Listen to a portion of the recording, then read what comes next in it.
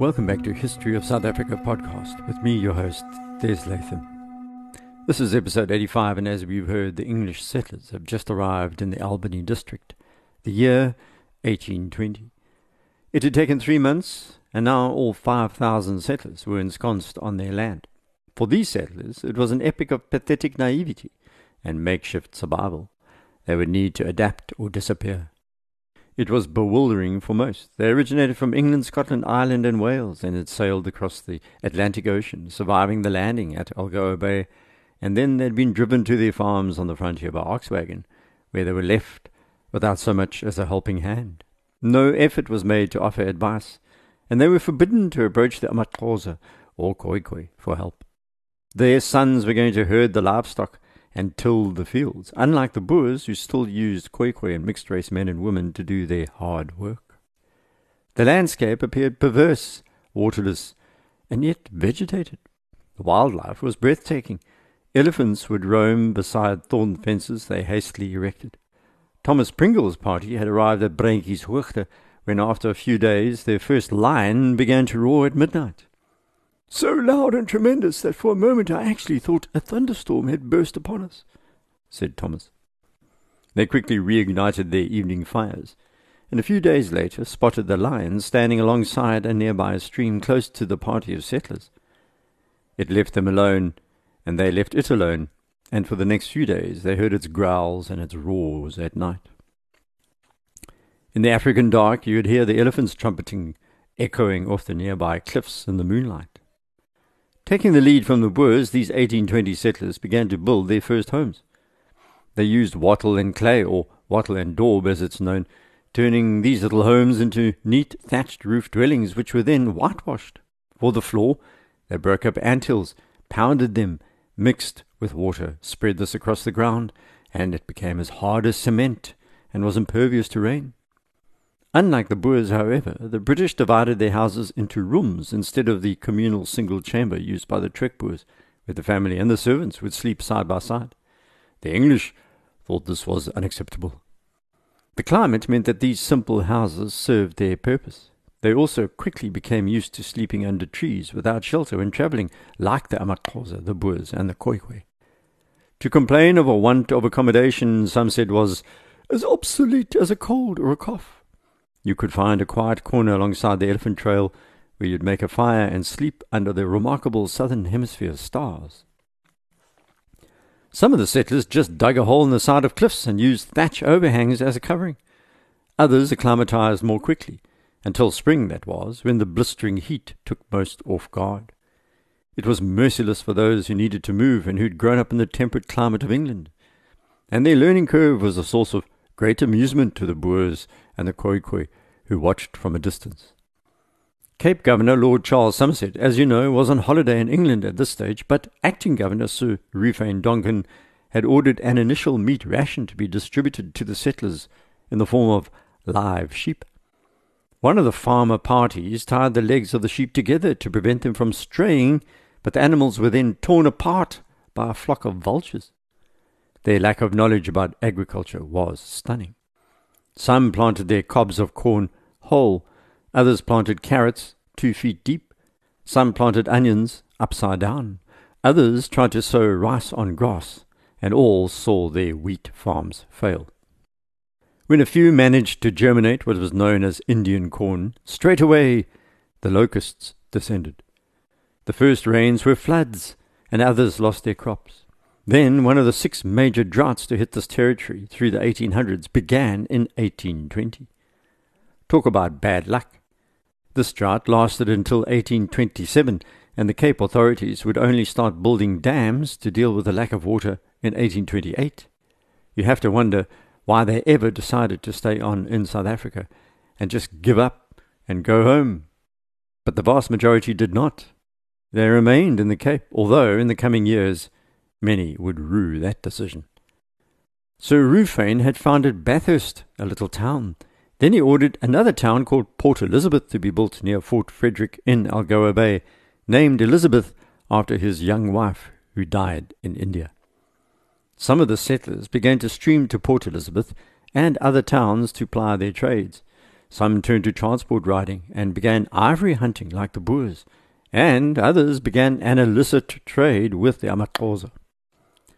The original British plan, which was to send gentry to set up vast new farms to maintain discipline through indenturing younger men and women, had virtually collapsed. The formal concept of this settler was an illusion, and the poorer people amongst the settlers became bitter, particularly about the speculators who I mentioned in an earlier podcast. Here they were, on the banks of the Fish River, bereft. They naturally turned to how the Boers survived for a hint. The Khoikhoi were absent from their ancient land, forced out by both the amaXhosa and then the Boers, and the amaXhosa had been pushed to the east, so the English naturally took the lead of these Trekboer neighbours, these people who called themselves Afrikaners, and sought to understand what needed to be done to survive. They noticed the Boers were self-sufficient, where they were dependent. The Trekboers managed to keep going through the drought. They were intriguing. Their sparse lifestyle, which had initially been a source of superiority perception by these English, changed rapidly as they too began to live a far more Spartan existence. One of the first things to go were shoes. Boers were hardened by time in Africa, and very soon the English arrivals began to mimic their lifestyle. Within a few weeks, the British were dressing exactly like the Boers, because when it's 30 degrees centigrade, wearing 2 layers of jackets, socks and big leather boots is obviously nuts. So the English started walking around their farmyards barefoot, wearing white-brimmed hats, donning a single pair of leather trousers without shirts. Goldswain, who we met last episode, said, "I could not bear to have any clothes on." These Europeans were being forced to rethink everything they knew about lifestyle and had to absorb new cultures rapidly. The Scots poet and humanitarian Thomas Pringle, who was shocked by how the Boers treated their Khoikhoi slaves initially, then seemed to approach the matter of race relations in a more philosophical bent. He wrote, "Look at the depth of ungenerous and unchristian prejudice in regard to the coloured race, which pervades free and religious America like a feculent moral fog. I do not consider Dutch African colonists as worse than other people in similar circumstances. Not certainly worse than the Spaniards in America, not worse, perhaps, than the British in Australia." He wasn't being hypocritical. During Sunday church services, Pringle broke frontier convention by making the Boer congregants sit amongst the Khoikhoi servants, as he and the other Scots churchgoers did. The Trekboers then stopped attending the Scots Presbyterian services, which was odd, because the settlers noted that the Boers easily and convivially sat down to eat with their servants. "I have seen the old farmer, one of his sons, 2 or 3 Hottentots, and a black slave sitting down to their meals together, and each as much at ease as the master, who perhaps owned 6,000 acres of land," wrote Pringle. But sitting in church together with the same people appeared to be another matter entirely. Still, the Boers and the British managed to get along as the settlers sought to find their place on this land. However, the amaXhosa were not invited, even though they were neighbours, and as you'll hear shortly, the first visit by an amaXhosa group of warriors to harvest ochre from within the Albany district was going to cause fear and the death of a young man. Thomas Pringle was confused by the Boers, who appeared God-fearing and yet went off hunting on the Sabbath, which shocked the straight-laced Brits. Later, it sunk in that the Boers had evolved on the land, where the luxury of taking a day off instead of organizing food was not clever, where drought and hunger was a constant threat, so using every day to its fullest was necessary, whether Sabbath or not. And the settlers, who were supposed to be planting gardens and crops, recognized something else. Without irrigation or improved fertilizers, the soil was so bad, this agriculture lifestyle they'd been sold was impossible. They turned their gaze on how the Boers lived and saw that livestock was their salvation. One day Pringle was standing near a Trekboer who pointed to a cloud of dust moving up the valley towards his home, and he said, "There come my cattle, the best garden." In that moment and instant, the truth of the Albany district was laid bare, and Pringle immediately began pressurizing the colonial authorities to grant the settlers more land so they could become livestock farmers. Where Somerset had planned to plant the settlers in a contained area, these men and women were not to be constrained, but the reality was there was no land available. Livestock farming needs a great deal more territory when it's arid than agriculture. The Amaxhosa were already languishing to the east. The Trek Boers had secured the best pastures between the Amaxhosa and the Cape Colony. Here is the paradox. These settlers noted how the Trek Boers went about their lives and realized they should copy that lifestyle. They ate traditional Trek Boer and Amaxhosa foods like mutton and game flesh and milk and dried fruit and boiled corn. Pap, as we know it, corn that was ground and then stamped with water, mixed with meat and beans when available, mush or sampan beans. This is where Miles Bowker, remember, the man descended from Elizabeth Bouchier who married Oliver Cromwell, this is where his family began to excel. The Bowkers turned rather rapidly into what some called a tough lot, survivors of the First Order remoulding themselves into Africans. As the experiences grew, these new arrivals took on the form of the bush themselves, and none more so than the Bowkers. The 7 sons of Miles were aged between 10 and 17 when they arrived, and turned into what is known as a pack of tough men pretty much overnight. When the going got tough, these kids got going. Bertram Bowker was 12 when he landed on the shores of Algoa Bay and did not consume tea or coffee, brandy, wine, or eat sugar until he was 25 years old. These were beyond luxuries for him and his family.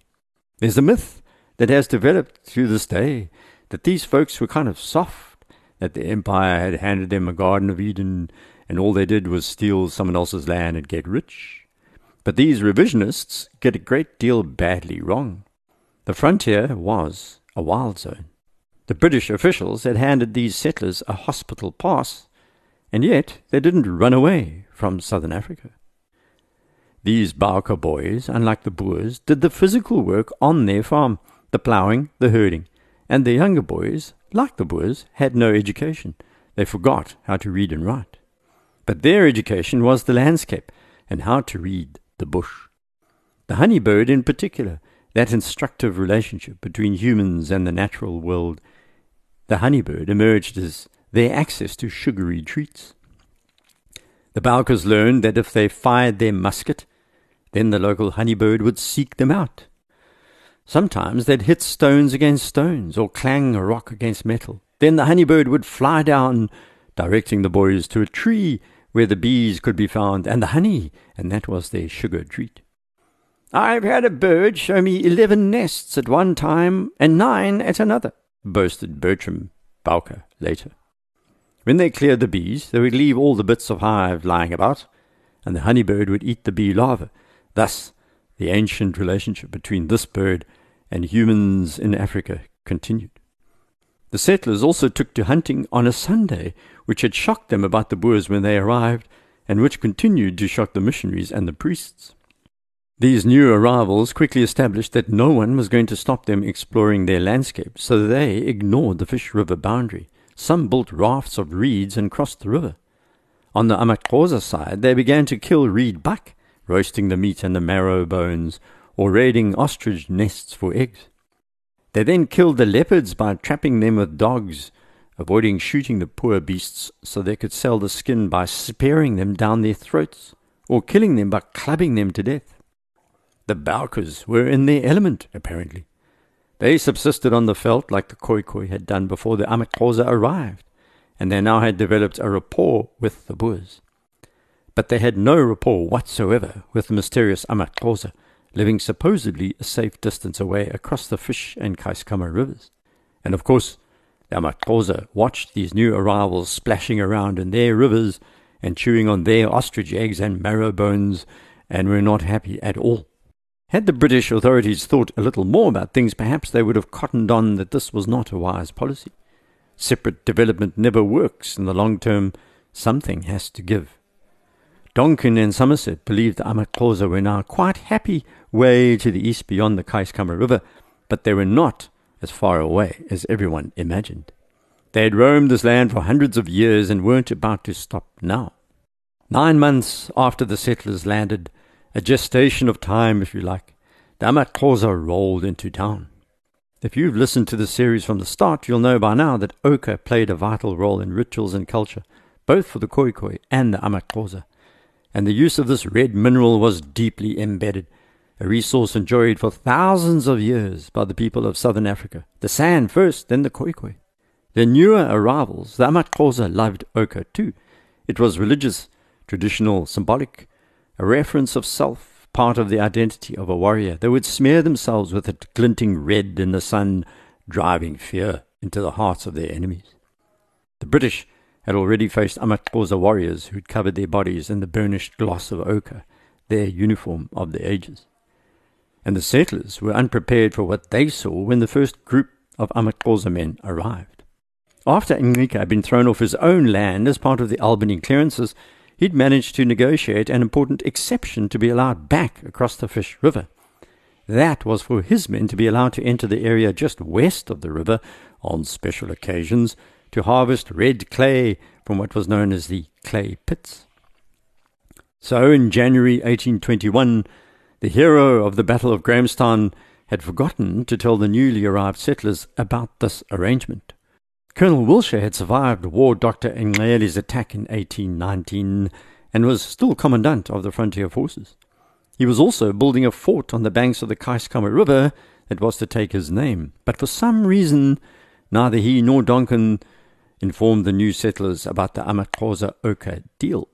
This was going to cause a great deal of friction because the man on whose property the red clay was found was an Irishman, and not just any old Irishman. His name was Thomas Mahoney, the leader of one of the parties of settlers, and during the crossing by ship from Ireland, he'd made a name for himself by terrorizing the other passengers, and then punched the captain of his ship and ended up handcuffed and sent to the brig for assault. Unfortunately for the settlers and the amaxhosa, the land upon which Mahoney had landed was famous for red ochre, the clay used for hundreds and thousands of years for rituals, both for war and peace. There was Mahoney, this angry man, toiling away on land that was unforgiving, when the amaxhosa pitched up one day and began scraping bits of this land into their baskets. Not just any old group of amaxhosa too. Some said there were around 1,000, others more like 5,000. We believe it was more like a few hundred warriors at least who marched onto Mahoney's land, or to put it more accurately, Xhosa land that Mahoney now regarded as his, and the Irishmen did not take too kindly to this invasion. The settlers were told the amaxhosa lived to the east and were forbidden to enter the Albany region. They were also told to avoid contact, although it's true that some of the 1820 settlers had already broken that rule. As the amaxhosa warriors made their way from the Fish River due west to the clay pits, they crossed a number of other settler farms. Mahoney and the other settlers could do nothing, and after seeing that these farms were unprotected, some of the amaxhosa warriors decided they'd seize livestock on their walkabout. It's hungry work, marching across the Eastern Cape. At first, the cattle and sheep rustling was non-violent, but that changed. By the time these isolated eastern settlements had gained the name Forlorn Hope, one of the English boys herding his cows was caught and stabbed to death by the warriors, who then stole the cattle he was guarding. The book this youngster had been reading was found in the bush, along with his coat reportedly covered in holes where he'd been assegaied. His body had been eaten by hyenas, and his death sent the first message to these newly arrived settlers that peace on the frontier was an illusion. The territorial dispute was not over. Some of the settlers still did not understand what was going on. Even Phillips, one of the gentrified landowners who was supposed to be in the know, did not know. Back in Uitenhage, Lord Charles Somerset's son Henry, he who had caused so much trouble for Stockenstrom, decided to do something about the murder. Ngqika was sent a message that it was his people who'd killed the English boy, and after denying any knowledge of the incident, Ngqika produced a man he said was behind the murder. Henry Somerset sent a patrol under Lieutenant Colonel Maurice Scott to capture the man, which they did. Then they took him to Ngqika to have him executed by the chief. Ngqika refused, saying that while the man was the murderer, he'd actually done the chief himself no harm, so he shouldn't be executed. Scott then ordered his men to stand to arms. Ngqika knew it was coming next, so gave the order. The rope was pulled around the suspect's neck, and he was strangled in seconds. This was the first hanging of Amaxhosa in the Eastern Cape by the British authorities. There were hundreds dead already in the sweeping wars, but this was the first official execution in the territory. But the farming settlers weren't the only spanner in the Eastern Cape works. We'll come back to their story next episode. We need to cast our eyes further afield once more for a moment. By now there were missionaries dotted around the Eastern Cape and in Griqua land, along the Orange River, and they were mobilizing over the issues of justice, and something called the contradiction of humanitarianism was imminent. There is a close relationship between early 19th century philanthropy and colonialism, particularly as abolition of slavery laws began to be passed. There was a growing consensus that the position of the empire should be made more moral despite its violent tone. And at the same time there was a titanic struggle going on between colonial structures and abolitionists. Something that historian Michael Barnett calls a humanitarian Big Bang was on the go. The borderlands, for example, between the Iroquois people and colonial New York in the 1770s, or the contested land across the Orange River and beyond the Cape through the 1770s to 1820 and beyond, became part of this humanitarian Big Bang era, a topic to pursue by pamphleteers in London. Without resorting to academic polemic, the story of the missionaries and their role in Southern Africa is riddled with subjective opinion, fear, loathing, love, every emotion in the book. As you've already heard, and in the future we'll hear a lot more, the Trans-Orangia region with its mixed-race peoples, escaped slaves, its European deserter soldiers, the Khoi people displaced from the peninsula and the Cape, was a unique place on a sentient land. The missionaries, being men of the flesh, however, suffered from a few weaknesses. Take London Missionary Society's James Reed as an example. He who had an affair with a Khoi teenager and made her pregnant, and who took off for the Orange River in disgrace. Then he was recalled to Cape Town in 1818 to atone for his sexual philandering, all the while dragging his poor, long-suffering wife and a leather-bound copy of the King James Version of the Bible along with him.